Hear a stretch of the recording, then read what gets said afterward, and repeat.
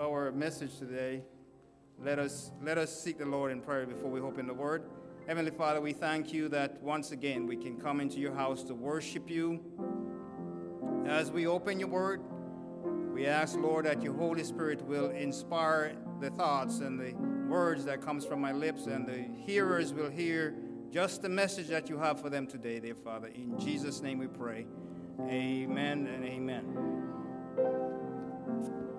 The title that I gave the message is God's Presence. God's Presence. And you'll see why I titled that as we go along in 1 Samuel chapter 4. 1 Samuel chapter 4. We are going to start at chapter 4. We are going to end at chapter 7. At the end of chapter 7. Some of you don't read your Bibles. Sorry, today you're going to get a chance to read your Bibles today. 1 Samuel chapter 4.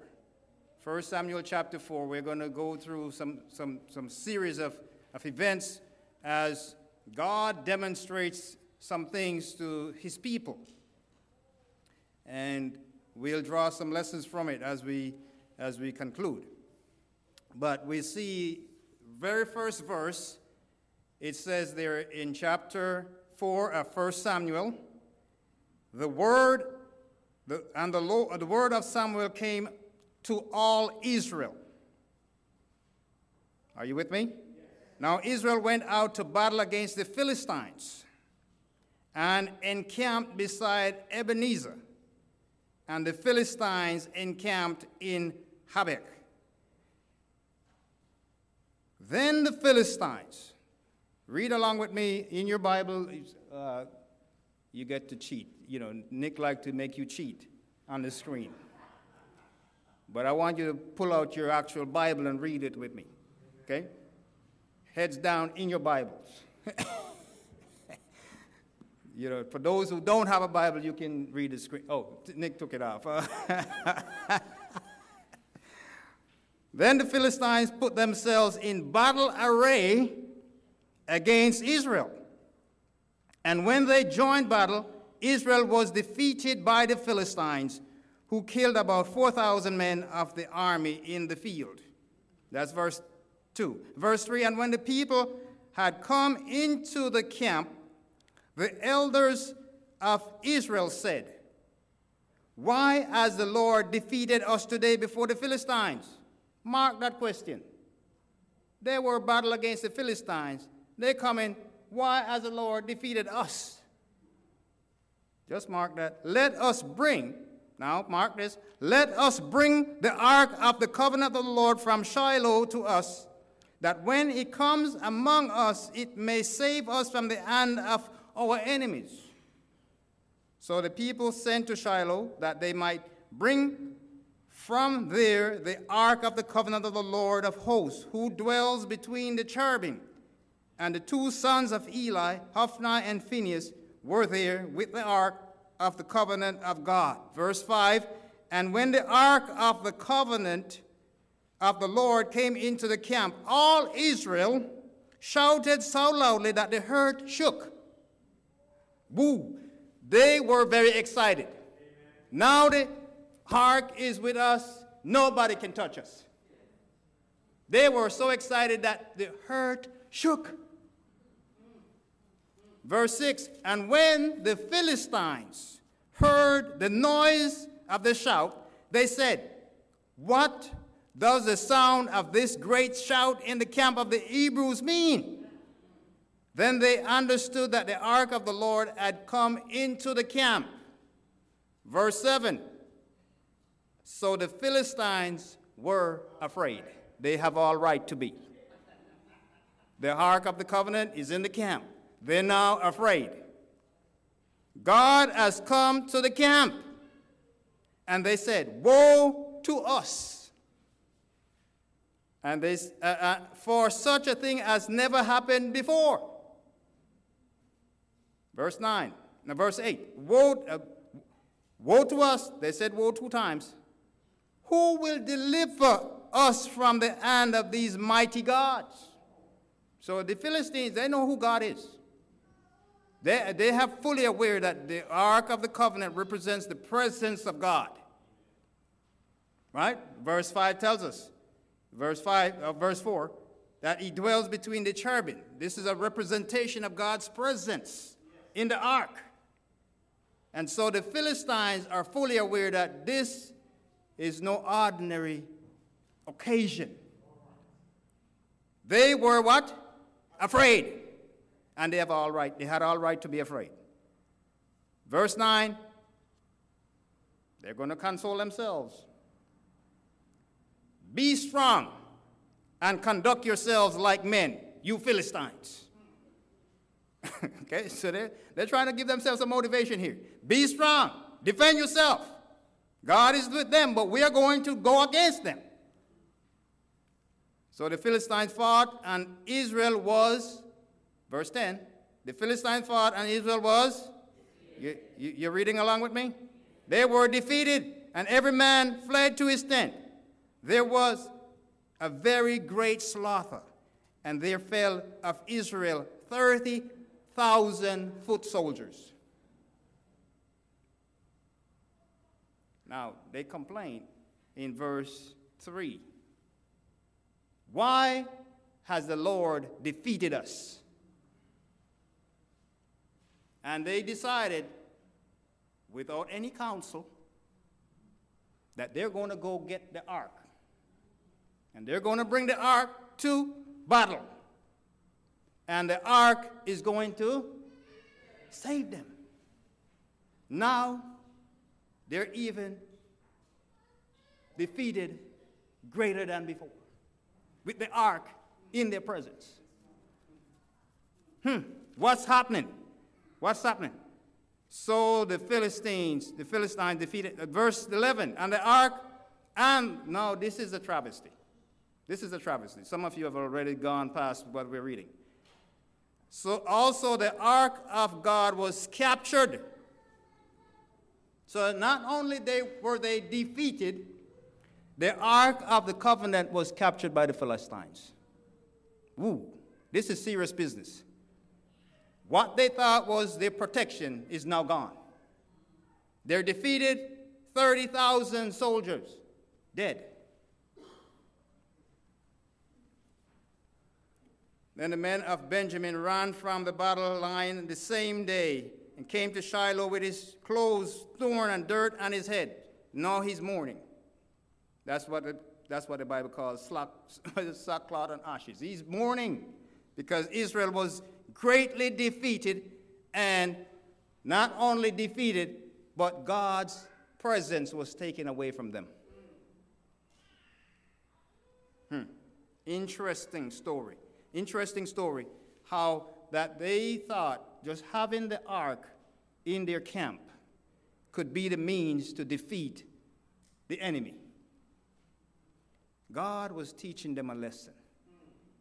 God was teaching them a lesson. We'll get to that in chapter 7. God is teaching them a lesson. Now, we can learn from this lesson today. Sometimes we believe that just having the Bible on our, just having the Bible, just like that, that's protection. Some of us, we put it on our head table or side bed tables, like the Bible have some magical power to defeat the enemy. Tell me if you think the Bible has magical power to defeat the enemy. Does the Bible have magical power to defeat the enemy? Yes. Thank you, preacher. Thank you, preacher. So if the Bible just sit there, just gathering dust, it's of no use. No use whatsoever. The sword has to be imparted into our lives. So, the presence of God was in the ark, but the presence of God was missing from the people. The presence of God was in the ark, but the presence of God was missing from the people. The ark was in their presence, but they did not have God. They wanted the ark to be an object, but the one that the ark represented They did not know. They did not know. We can be in the same predicament. We can find ourselves in the same predicament. We dress up nicely, come to church, but we don't have God in our lives. It's important that we know God on a personal level, the presence of God residing in my life. In my life. And we're going to see the difference when God's presence is within, the difference that it makes as we move along. But we see here, I'm not going to read all of it. You can continue reading some of these passages as you go home today or in the week. But as you can see, the ark was captured. The ark was captured. Eli's sons, they were killed. The news got to Eli.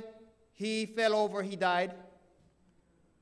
One of the sons' wife was pregnant. She gave birth and died in childbirth. It was a terrible day for Israel. As you continue reading that chapter 4. The Philistines, chapter 5, the Philistines. The Philistines took the ark of God and brought it to Ebenezer, brought it from Ebenezer to where? To Ashdod. When the Philistines, verse 2, took the ark of God, they brought it into the house of Dagon and set it by Dagon. You know who Dagon is? That's a pagan god. Okay? So they brought the ark of God, the presence of the Creator, mighty God, in the presence of this creature. This piece of wood that they're worshiping as God. And some of you already read this. Verse 3, and when the people of Ashdod arose early in the morning, there was Dagon, fallen on his face to the earth before the ark of the Lord. So they took Dagon and set it in its place again. Okay? Lesson number 1. You cannot put unholy things in the presence of God. And so verse 4, and when they arose early, day number 2, there was Dagon fallen on his face to the ground before the ark of the Lord. The head of Dagon and both the palms of his hands were broken off. You cannot put holy things in the presence of the Most High God. Unholy things. Pardon me. You cannot put unholy things. Serious consequences can result from bringing unholy things in the presence of the most holy God. And we see Dagon is destroyed in the presence of God. Therefore, let me not jump over that verse. His palms were broken off. Threshold, only Dagon's torso was left. Boom. Everything, all you saw was just this part right here. Dagon is no more. Therefore, neither the priests of Dagon nor any who came into Dagon's house tread on the threshold of Dagon in Ashdod to this day. Now they were afraid. Now they were afraid. But the hand of the Lord, listen to this verse, verse 6. Verse 6 of chapter 5, 1 Samuel. But the hand of the Lord was heavy on the people of Ashdod. And he ravaged them and struck them with tumors, both Ashdod and its territory.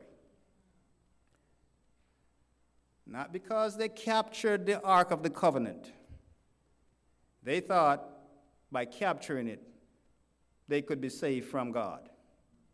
They realized really quickly, God is a mighty warrior that does not need any help from human beings. No help from human beings is necessary. And as you will see when we get to chapter 7. And we see as we go on with this story, they were now lamenting what to do with the ark. What are we going to do with this ark? We have to get it out of here. And so they called together the Philistines, the lords, and said, verse 8, what shall we do with the ark of the God of Israel? And they answered, let the ark of the God of Israel be carried away to Gath. So they carried the ark of God away, of Israel away. So, verse 9, so it was after they had carried it away that the hand of the Lord was against the city with a very great destruction. And he struck the men of the city, both small and great, and tumors broke out on them. They realized that anywhere this ark goes, God is going to visit you. Verse 10. So therefore they sent the ark of God to Ekron. So it was, as the ark of God came to Ekron, that Ekronites cried out, saying, they have brought the ark of the God of Israel to us, to kill us and our people. Nobody wants the ark because they know what danger lies in having the ark, the holy presence of God, in a heathen, idol-worshiping, Baal-worshiping society. And so they know, we don't want it here. So they sent and gathered together all the lords of the Philistines, verse 11, and said, send away the ark of the God of Israel, and let it go back to its own place. Okay. Now they're saying the right thing. Let this ark go back to where it came from. We cannot handle it. We cannot handle it. Let it go back to the home, so it does not kill us. Verse 11. For there was a deadly destruction throughout all the city, and the hand of the Lord was heavy there. Are you reading along with me? Are you falling asleep? You know, let me just say this. Some of you use the Bible as a lullaby. You know, when you want to fall asleep, you pick up the Bible and start reading, and you fall asleep. Say amen if that's you.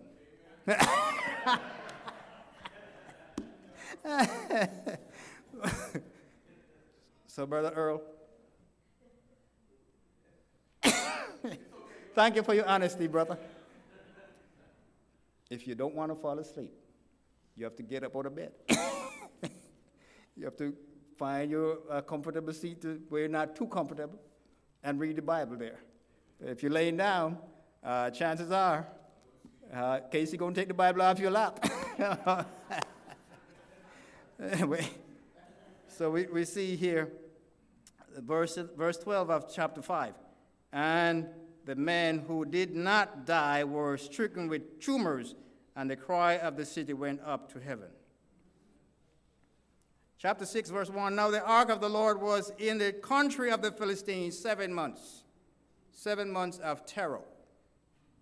7 months of terror, and they couldn't get rid of it fast enough. And the Philistines called for the priests and the diviners, saying, what shall we do with the ark of the Lord? Tell us how we should send it to its place. Now, these are heathen people. These are heathen people who knows not to send the Ark of the Covenant back empty-handed. They know it. See, now they're going to make golden this and golden that, because they know an offering need to go back with this ark. They know it. You know, some of us, we tread on that. We don't want to give God his offering that's due to him. I won't go to a sermon on that one. But they're sending it back, and they're planning, okay, we're going to put golden tumors and golden rots. These are heathen people. See, they're doing their best. Even though it's golden, they're trying to appease their God in the process. Golden rots. What golden rot has to do with this? Just put the gold in there, the golden nugget in there. But they want to represent their God. But God knows the gold is good. Give me the gold. I'll take the gold. The rot, the image of the rot don't mean anything. Then they said, what is the trespass offering? See what I'm saying, verse 4? What is the trespass offering? They know they have done something wrong. Now they know they need to pay up. So they're going to put golden tumors and golden rat in with the ark to send it back. We got to get rid of this ark out of here. We got to send it back with our trespass offering because we know we have done wrong. God, what it says, verse 12 of chapter 5? The hand of the Lord was heavy upon them. They knew it.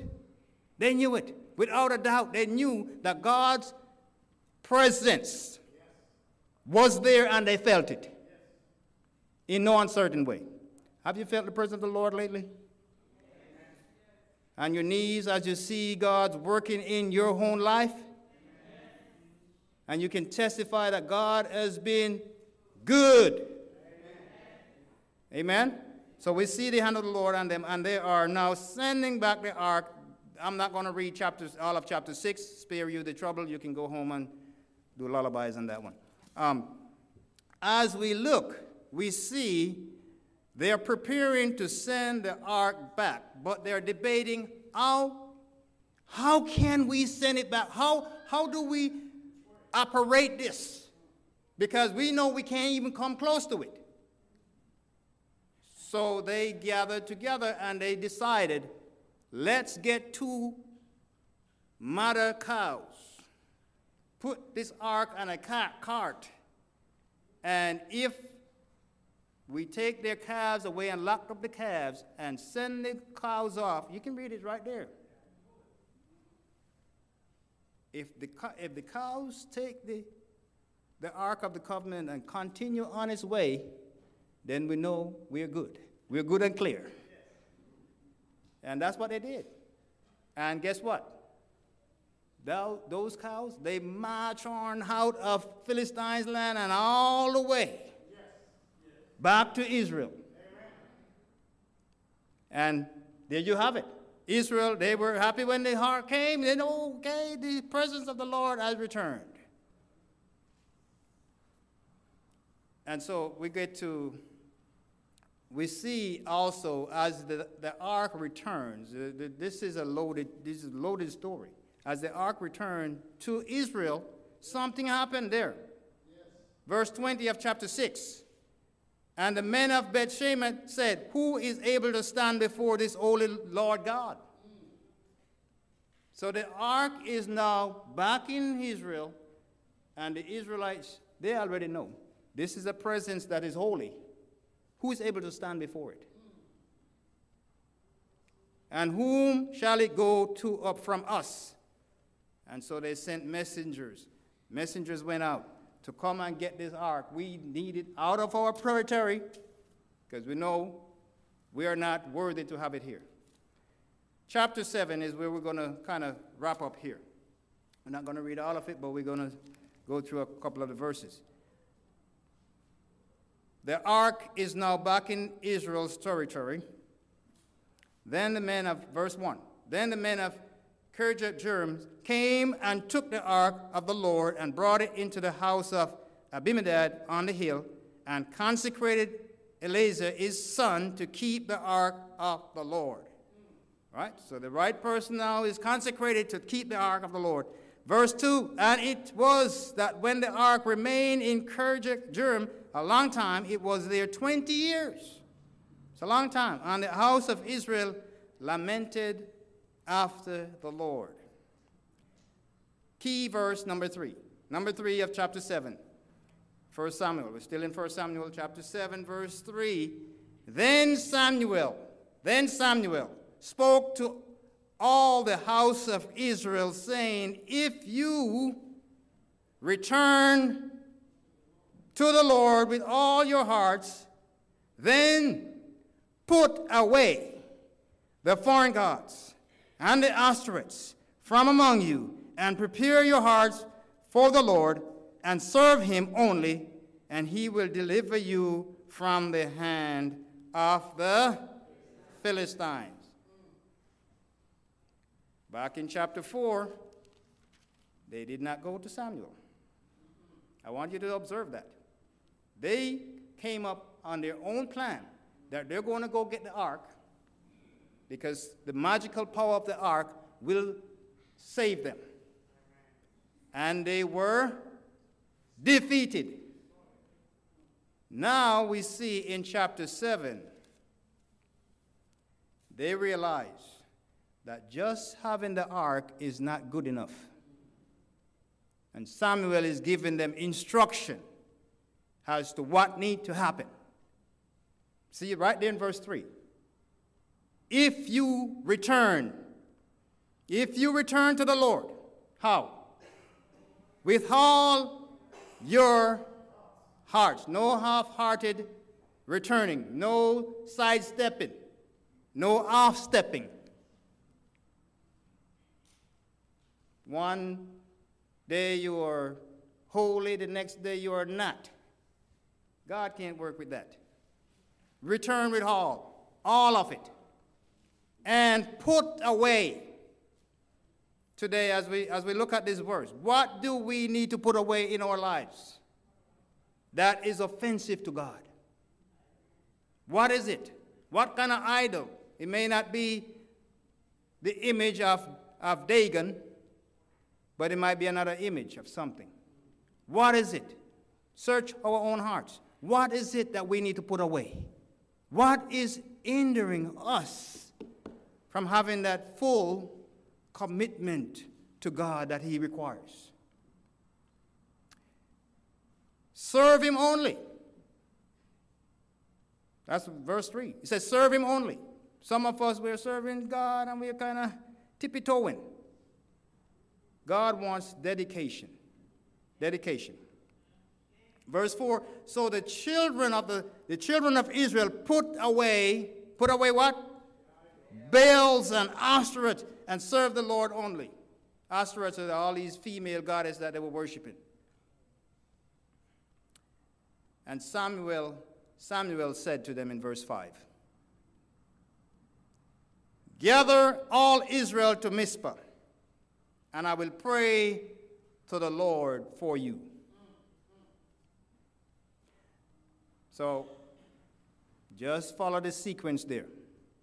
Samuel told them what they needed to do in verse 3. Verse 4, they did what Samuel told them to do. Did you see that? Yes. Now Samuel is going to intercede on their behalf. So they gathered together at Mizpah, verse 6, drew water, poured it out before the Lord, and they fasted that day and said, there, we have sinned. That's number one. We have to confess our sins before God. We have sinned against the Lord. And Samuel judged the children of Israel at Mizpah. And verse 7 now. See, I want you to follow along with me. Verse 7. Now when the Philistines heard that the children of Israel are gathered together at Mizpah, the Lord of the Philistines went up against Israel. And when the children of Israel heard of it, they were afraid of the Philistines. They're still afraid. Are you afraid today? Anybody here afraid? Your enemies on your tail, are you afraid? Sometimes you get afraid. Yes, it's okay. Don't. It's not a bad thing to be afraid. Now, God don't want us to be afraid, but sometimes we get afraid. Some of us, we're brave, but some of us not so brave. You're not going to say amen, but that's okay. You know, some of us, we are afraid of snakes. You're going to say amen on that, huh? Yeah, okay. Afraid of snakes. And the snake is afraid of you. It's a dual enmity. But they're not going to find out? You're not going to find out? Well, you know, interestingly enough, I saw a snake this week. And I was not afraid. I was inside, and he was outside.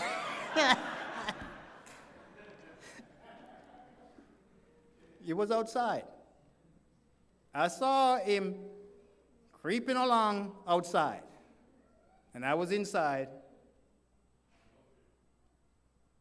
And unfortunately, I was in a meeting, or fortunately for him, I was in a meeting. And I watched this snake crawl and crawled and crawled. It was about this long snake. And he actually climbed up into a tree. I was like surprised. I had never seen this before. He actually got himself all the way up in the tree. And I'm saying, why don't I have my BB gun to shoot him out of there? But he got away, He better stay away, because I don't play with snakes. As they would say, the only good snake is a dead snake. That's my book. Some people, they love snake. I don't. The enmity continues. Anyway, so we're afraid. They're afraid. And when we are afraid, God wants us to call on him. God wants us to call on him. Sometimes we can become afraid, genuinely afraid. But God wants us to call on him. So look at verse 8. Look at verse 8. So the children of Israel said to Samuel, do not cease to cry out to the Lord our God for us, that he may save us from the hand of the Philistines. Is that a good request? You know, some of us, we are reluctant to ask the church for prayer. I'll continue on. And Samuel took a suckling lamb and offered it as a whole burnt offering to the Lord. Then Samuel cried out to the Lord for Israel, and the Lord answered him. Verse 10, now as Samuel was offering up the burnt offering, the Philistines drew near to battle against Israel. But the Lord thundered with a loud thunder upon the Philistines that day, and so confused them that they were overcame before Israel. What did the Lord use to overcome the Israelites, the Philistines? A thunder. Just a thunder. Now, you see why when God fights our battles for us, he doesn't need no javelin missile. Some of you have been watching too much of the Ukraine war, including me. Yeah, it's a, you go, all these, switchblade drone. God invented those things. Switchblade drones. Yes, God can take you out without you seeing anything. Just the thunder rolls, and they are discombobulated. Right? God just destroyed them, just like that, with a roll of thunder.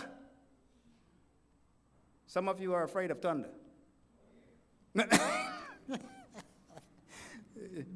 In Texas, it's a good thing to be afraid of thunder. Because when the thunder sounds, it means you could have lightning strike and all these other things that could cause problems. So take cover. You hear the thunder rolling, look out, be careful where you are. And so we come to the point of the lesson here. We see the Philistines are now defeated. Why? Why?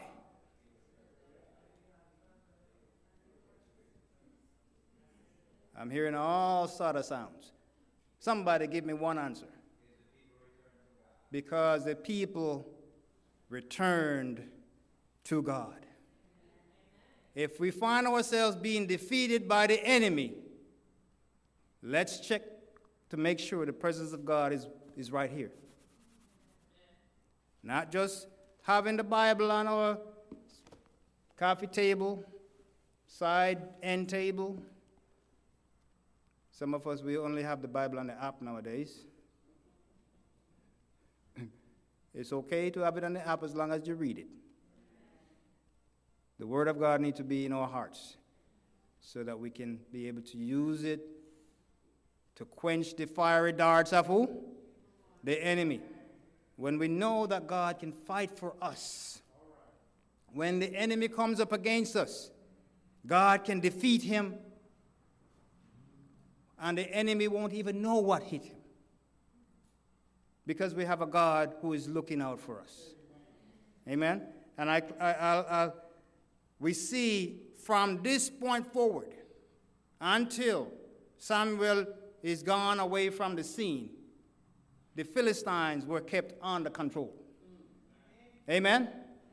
So we see when we are committed to God, yes, the enemy won't disappear, but God can keep them under control. Amen? He can keep them under control. When we know that we are totally committed to God, God can fight our battles for us. I will close with this chapter in Deuteronomy chapter 20. Deuteronomy chapter 20. And we'll wrap this up with that verse. These couple verses here. And this is what Samuel probably read and know that God will do the battle. Look at verse 20, chapter 20 of Deuteronomy, verse 1. And when you go out to battle against your enemies and see the horses and chariots and people more numerous than you, do not be afraid of them. For the Lord your God is with you, who brought you up from the land of Egypt. So, verse 2, so it shall be when you are on the verge of battle, that the priest shall approach and speak to the people. Verse 3, and he shall say to them, Hear, O Israel, today you are on the verge of battle with your enemies. Do not let your heart faint. Do not be afraid, and do not tremble or be terrified because of them. For the Lord your God is who goes with you to fight for you against all your enemies, and to do what? And to save you and give you victory. So we serve a God who is a mighty warrior, who has never lost a battle. Never lost a battle. So it doesn't matter what our battles are. Turn it over to God.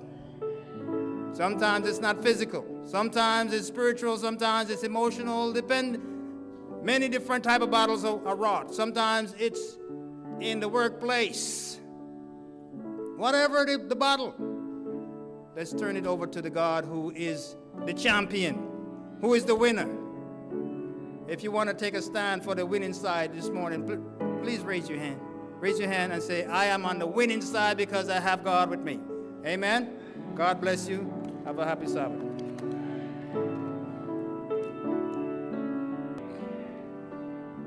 Heavenly Father, we thank you so much for being a winner. Thank you, Lord, that one day soon, when all wars will be over, we will be with you throughout eternity. Thank you for the assurances that we have in your word, that you will always be victorious. Help us to recognize and realize that in our own lives each day, as we give you honor and we give you praise. Be with us, Lord, as we go to our homes. May your grace be upon each one of us, is our prayer in Jesus' precious name. Let God's people say amen. Please be seated.